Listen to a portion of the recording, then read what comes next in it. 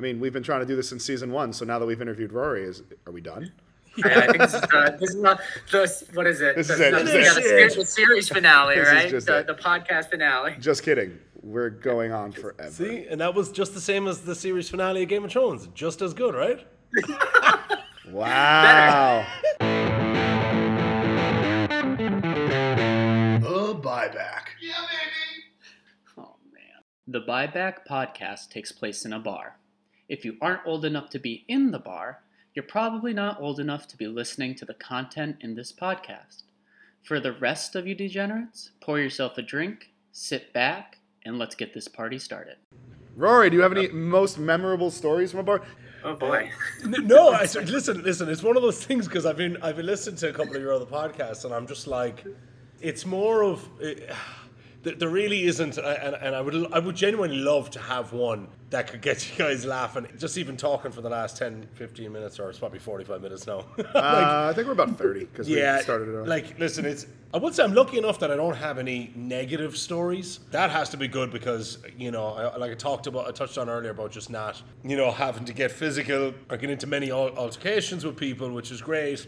You know, I'll look back now after this and be like, oh my God, wait a minute. I had all these stories.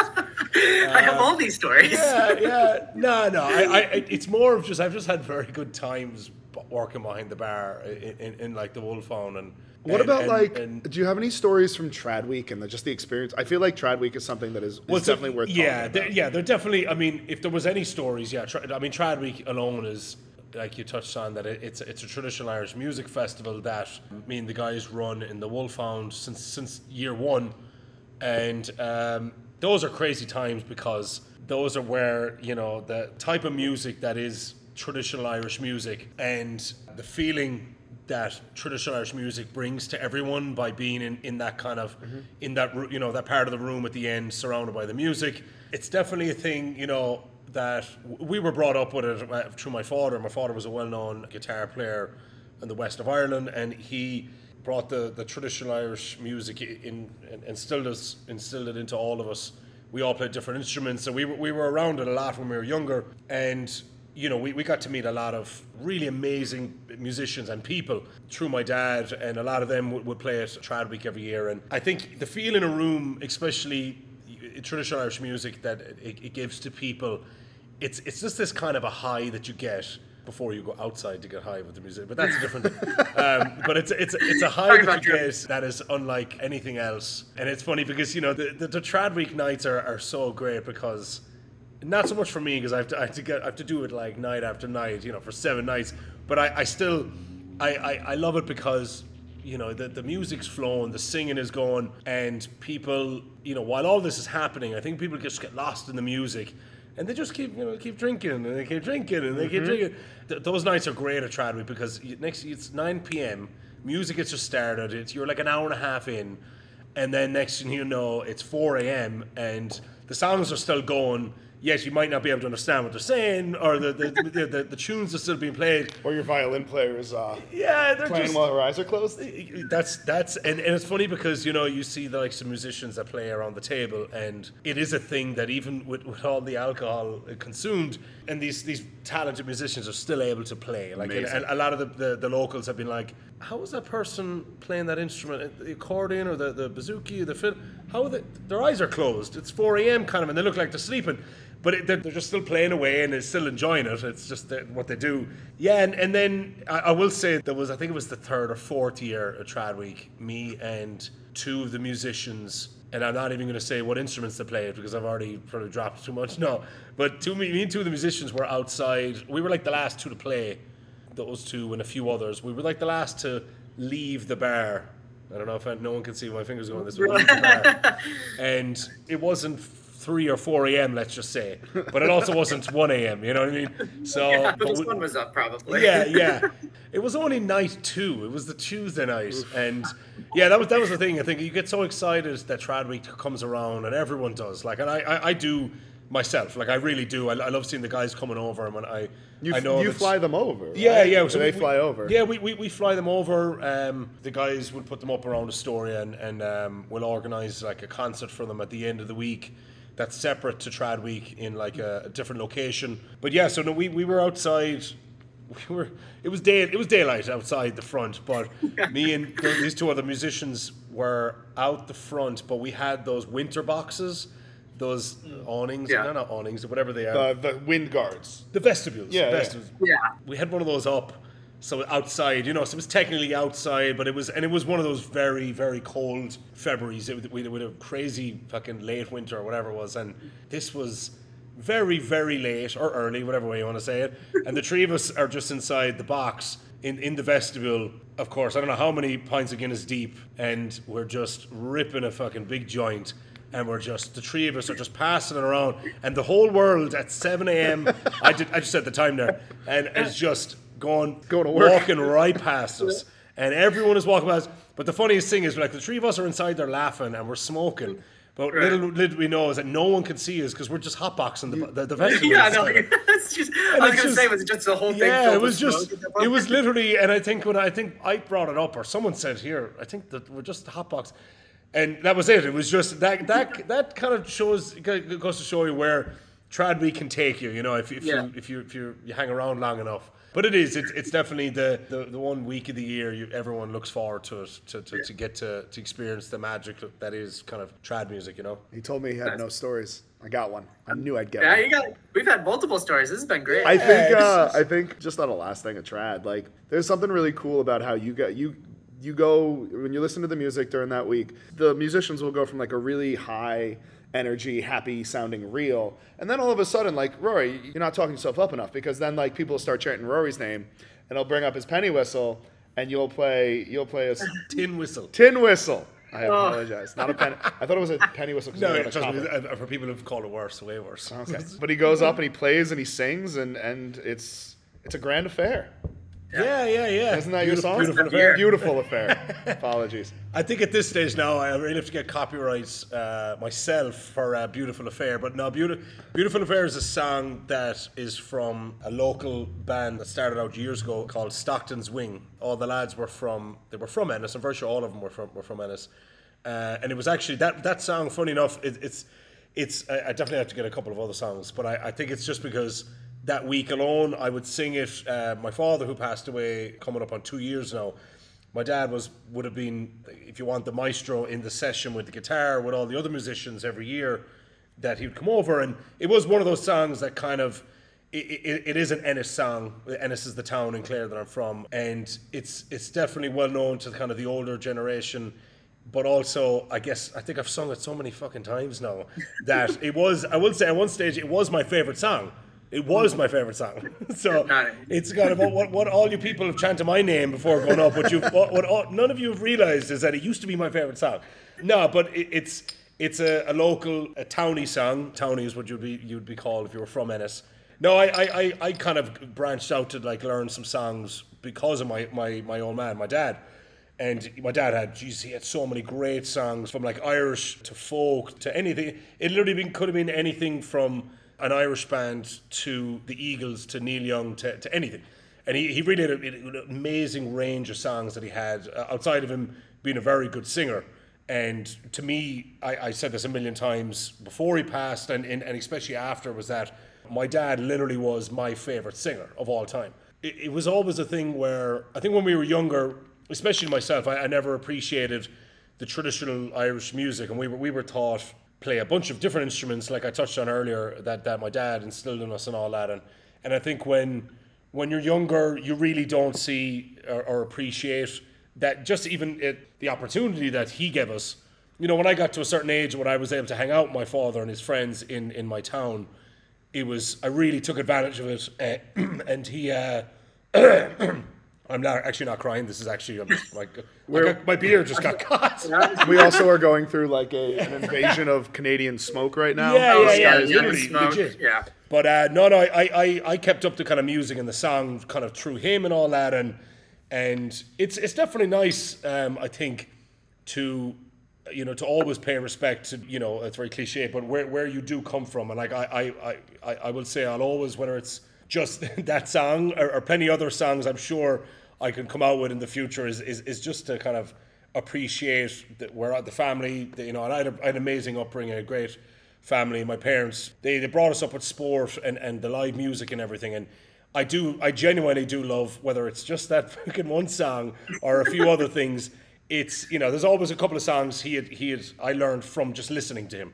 That time, or not even just Trad Week, anytime I'm in a bar where there's Irish music, I used to kind of get pissed off when I was younger. I'd say, I have to sit down and sing that again, I have to do that. Whereas now, I just appreciate that everyone else listening doesn't hear that all the time. So that's kind of my thing. And it's definitely one of those, I will say, and I've said this before in the past, is the number one thing that I love most about Trad Week, or just in general being around traditional Irish music, is, the music that's over here, to people that wouldn't see it that often, is the reaction on people's face from in the room. Like, for instance, in the Wolfhound, when Trad Week is going on, is people's reaction to seeing the talent and the music and the song that goes on around that table. That to me is like, it's worth everything. It's worth all the kind of the efforts you put in to get that kind of a festival kind of going. It really is, and it always will be. It'll be always, every year I'll be some corner of the room hiding away from someone trying to put a tequila or a Guinness in front of me, and I just look up and kind of, or a whiskey if they don't, exactly. Yeah. And just that moment where you get to look around and see people's reactions, looking and listening to traditional Irish music is priceless. So, awesome. Yeah. Well said. Yeah, love that. That was, Trad Week is definitely special. I agree. Do you have any gross things that you feel comfortable sharing? He just made a face. He just made like a face. It depends, because it depends on what type of bar people work in, because if you've ever had to stick your hand in the toilet to break something the fact that I have to think about it, that is the most disgusting thing I've experienced. But it definitely is. Yeah, it actually, and still to this day, the largest so-and-so thing in that bathroom that I had to stick my hand in to crush up, to flush down there. That's exactly what I was talking about. Oh, I thought you meant to get something out of the toilet. Well, I had to crush it up. You had to crush something up in there. That size. It was literally... I don't know why. He's like blushing. He's afraid to say the word shit. Yeah. It was, yeah. And I will say it was the one time... I was the one time where I kind of went... I think the bar back came to me, and it was early days, and he was like, do you want me to... And I went, nah, you know what? I got this. I was like, I felt bad anyone else doing it, where I did have to put my hand down a toilet and crush someone else's shit because it was so big. Was it when Alex was in town? Oh, no. I was still living there probably, so. Could have been Alex. You are part owner of Wolfhound, and you owned the new bar, Murphy's. If, just hypothetically, money was an issue, and you could buy and build a bar anywhere in the world, what type of bar would you build, and where would it be? And to be honest, I will say, as an Irishman who... we like I said, we love to travel and we like to go to sunny, exotic countries, but not all of us can tan, or a lot of us would burn and stuff and all that. I'm lucky enough that my parents, it just came down to me. I as long as I got my spray on, I don't burn too much. So I was in Colombia, me and my girlfriend Lorena. Hola Lorena. We went to she's from Colombia. She's from Bogota in Colombia, and we traveled around for 2 weeks, and we were in a bunch of, oh my god, I really can't. The thought of it is making me depressed, because it's just so nice compared to what we're looking at here. But everywhere we went, man, was just, it was a dream. It was so beautiful. We went to a bunch of different places around Colombia, but like San Andres was the island just off Colombia that was my favorite. It was just because it was like the movie The Beach, where we were on a speedboat with a bunch of other people just bouncing off different islands. Yeah. And I will say, I've kind of had a dream for years that I would love to open a small bar, but like do it my own way of like bringing that little Irish kind of thing of doing some little bit of live music somewhere sunny. Yeah, definitely. And I'm sure in a few years it could be somewhere in Colombia, and Lorena would love to be hearing that now, because But no, I really do. Yeah, if I could take a quarter of this bar and open some little place somewhere on an island, if it's in Colombia or wherever, but bring that kind of, like I said, we'll have a little Trad Week. We'll call it some exotic kind of a name. Yeah. We'll bring everyone. We'll fly us all over. We'll win the lotto first, and then we'll fly all of us. We'll bring all the musicians to that island. We'll go to San Andres. Nice. Yeah, hopefully not too long in the future, but we'll see. Yeah, definitely somewhere warm. That's all I want to do. And we're lucky enough because New York has the seasons here. Can you shout out some bars that you like to go to or bartenders you like to visit? Just like, where do you drink besides the bars that you own? Obviously, Wolfhound and Murphy's is already a killer bar. I'm sitting here having a beer. It's great. Yeah. Service, there's been no bartender for like 20 minutes. Yeah. I mean, listen, I did my best. I went to get this right.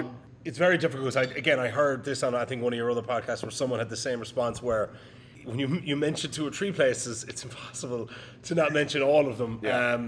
It's so difficult because I genuinely, I will say this, there's no places I hate. Like, I just never walked really into a bar where I was like, yeah, I'm there. Meaning locally, let's say, in Astoria, I do love, I live by the train station on 30th Avenue, and then the Wolfhound was always at the top on Steinway.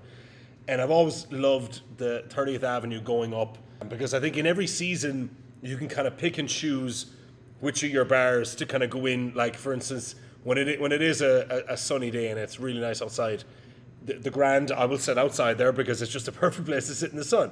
And then you've got the beer gardens there with Judy and Punch, Maggie Hall's, and they're really, and I will say from like day one, I've always liked all the guys and all the in all the bars, the guys and girls, anyone who's bartending in Astoria, there really is. We're very, very lucky to be in Astoria. We really are because, we've all been to Brooklyn. I've always loved. Me and the guys would jump on a city bike and 85 degrees outside, and we'd cycle over the bridge, hit Brooklyn, and we'd hit a couple of breweries and stuff. I always like a night out in Manhattan, and everyone knows that there are a bunch of places in Manhattan I like to. Because if I name literally one, I would feel pissed off that I can't name the rest of them. But in Astoria itself, like I said, we really are so lucky to have all these bars. And it's good too because I love that you can just jump on a city bike, or you can jump, you don't have to go far. You know what I mean? And we're only fucking 15, 18-minute drive to Manhattan. I see now that you asked the question, I'm literally, I go, where can we go for a beer after this outside, Well, but Where are you guys outside, are you gonna go? kidding me? The sky is full with We can't go outside! the sun is red. Look, the sun is red.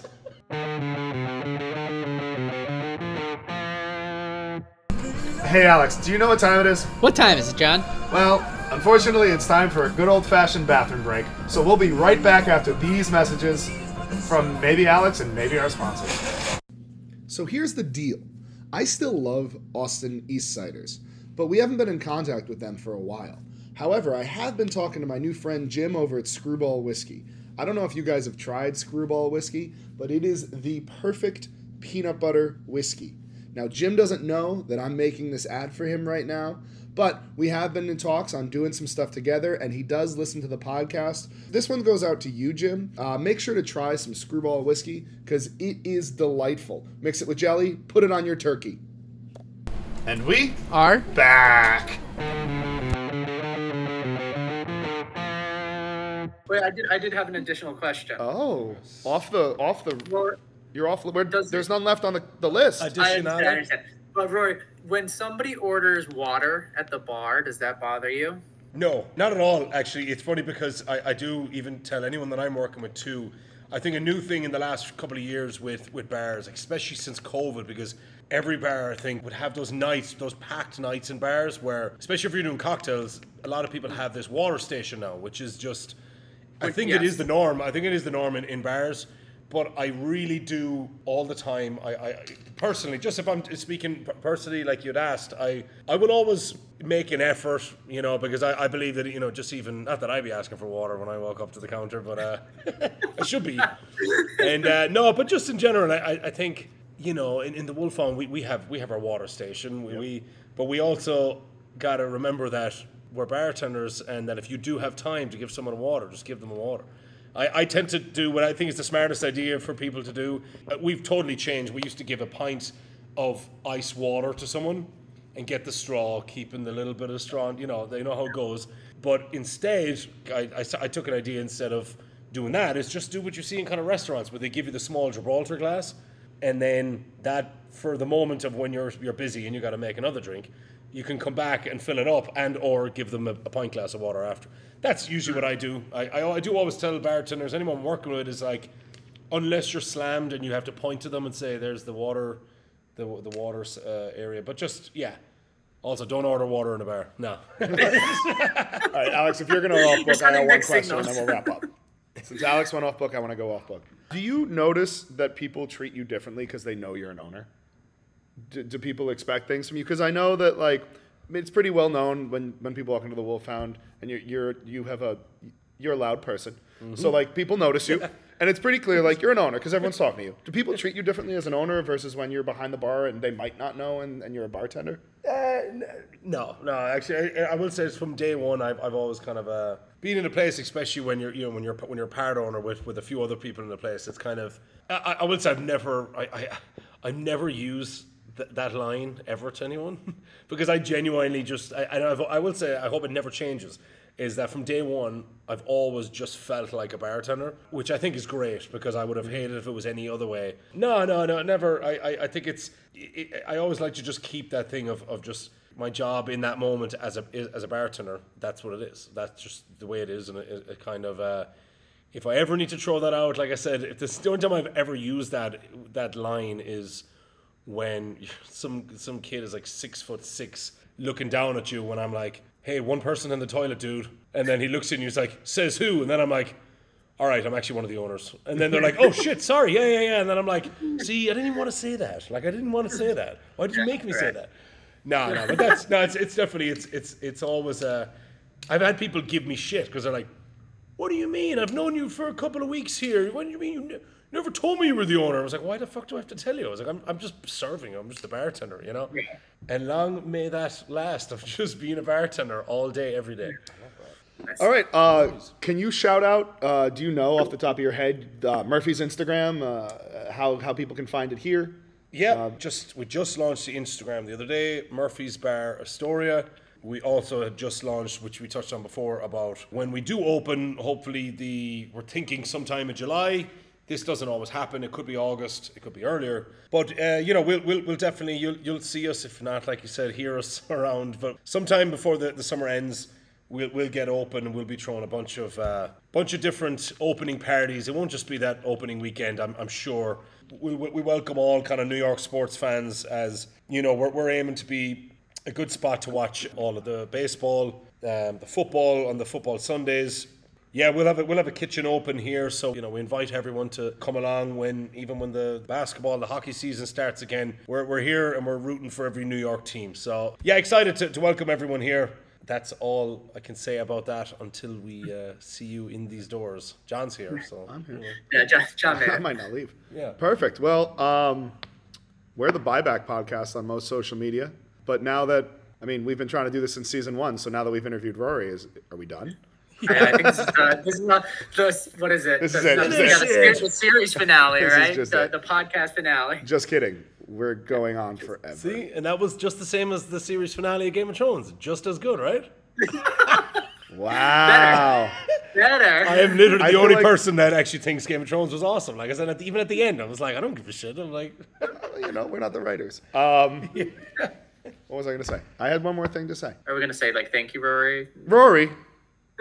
Thank you, guys. Thank you so much for finally sitting down with us. Yeah, and you know what would be cool? Because I know we did it in I think... Oh, now he's going to want to sit down for like a follow-through after the bar opens. That's why he's excited now. He enjoyed this. You did it once and now you're addicted to it. Yeah, it would be cool to get something... If you got interviewing a few people here for some would be... I was talking about doing a crossover podcast with Henry. That's exactly what we should do. There's a real nice guy in Queens who's a regular at the Wolfhound who is a Mets podcaster. But he also is a manager at...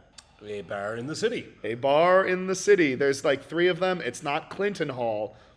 Amity Hall. Amity Hall, yeah. Amity Hall. It is Amity Hall. Also, one more thing, Rory. I remembered what I was going to say. Rory Alex mentioned that one of the first things he wants to do at the bar is Battle of the Bands.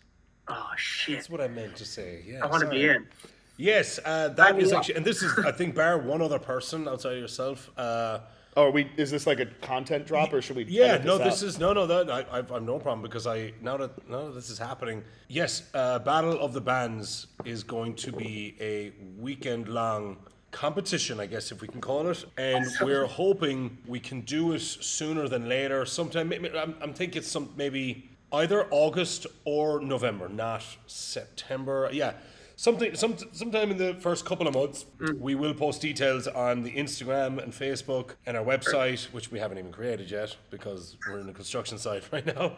But it is something that I've been trying to work on for a while now, as kind of a giving back to all the bands that do play all over New York, especially in Queens. It will be an annual thing, and very excited to announce that just now. Yeah, that's cool.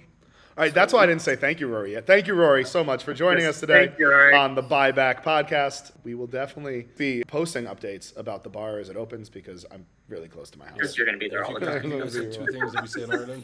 Two things? What? Yeah, we say in Ireland, we say that where you're from, Clare, you say up the banner. Up the banner. Up the banner. And there you What's go. it mean? And if you're from my town, you say Han the town. Hum? Han, like H-O-N. Han the town. Let's go town. Han the town? On the town. Oh, like on the town. Han the town. Han the town. Yeah, Han the town. Up the banner whenever time you're in Clare, which you guys have been there. Up the banner. Han the That's it. town. That's it. Han the town. All right. Rory, thank you. Yes. Alex, you, thank Rory. you. John, thank you. Thanks, John. Alex, thank you. Ghosts, thank you. Haunted? Here at the Buyback, one of the things we want to do is talk about bar etiquette. So here is our bar rule. Bar rule. I don't know. I'm just fucking around. John, give me the bar rule of the night. I That's got like just the Phantom of the Night. What's the Phantom of the Opera song? sing for me. No, the da-da of the night.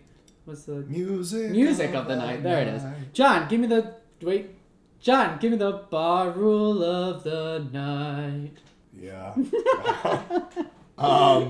Okay. This one I've noticed people do sometimes, and it just mentally makes me tired of that person.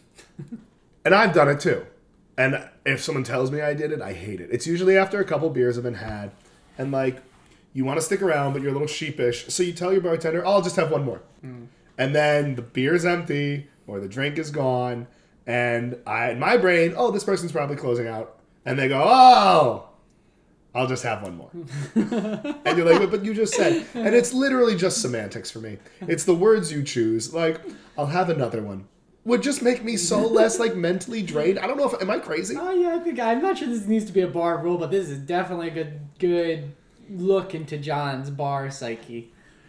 It just drives me nuts because if I hear, "Oh, I'll have just one more," I'll be like, "Oh, this person's closing soon."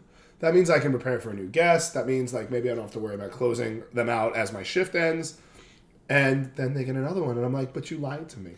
So maybe The implication there was that you were leaving after this. And maybe I was having a good time with you, but you're stressing me out now. Now you're a liar. So if you are going to lie to your bartender, just tip better. No.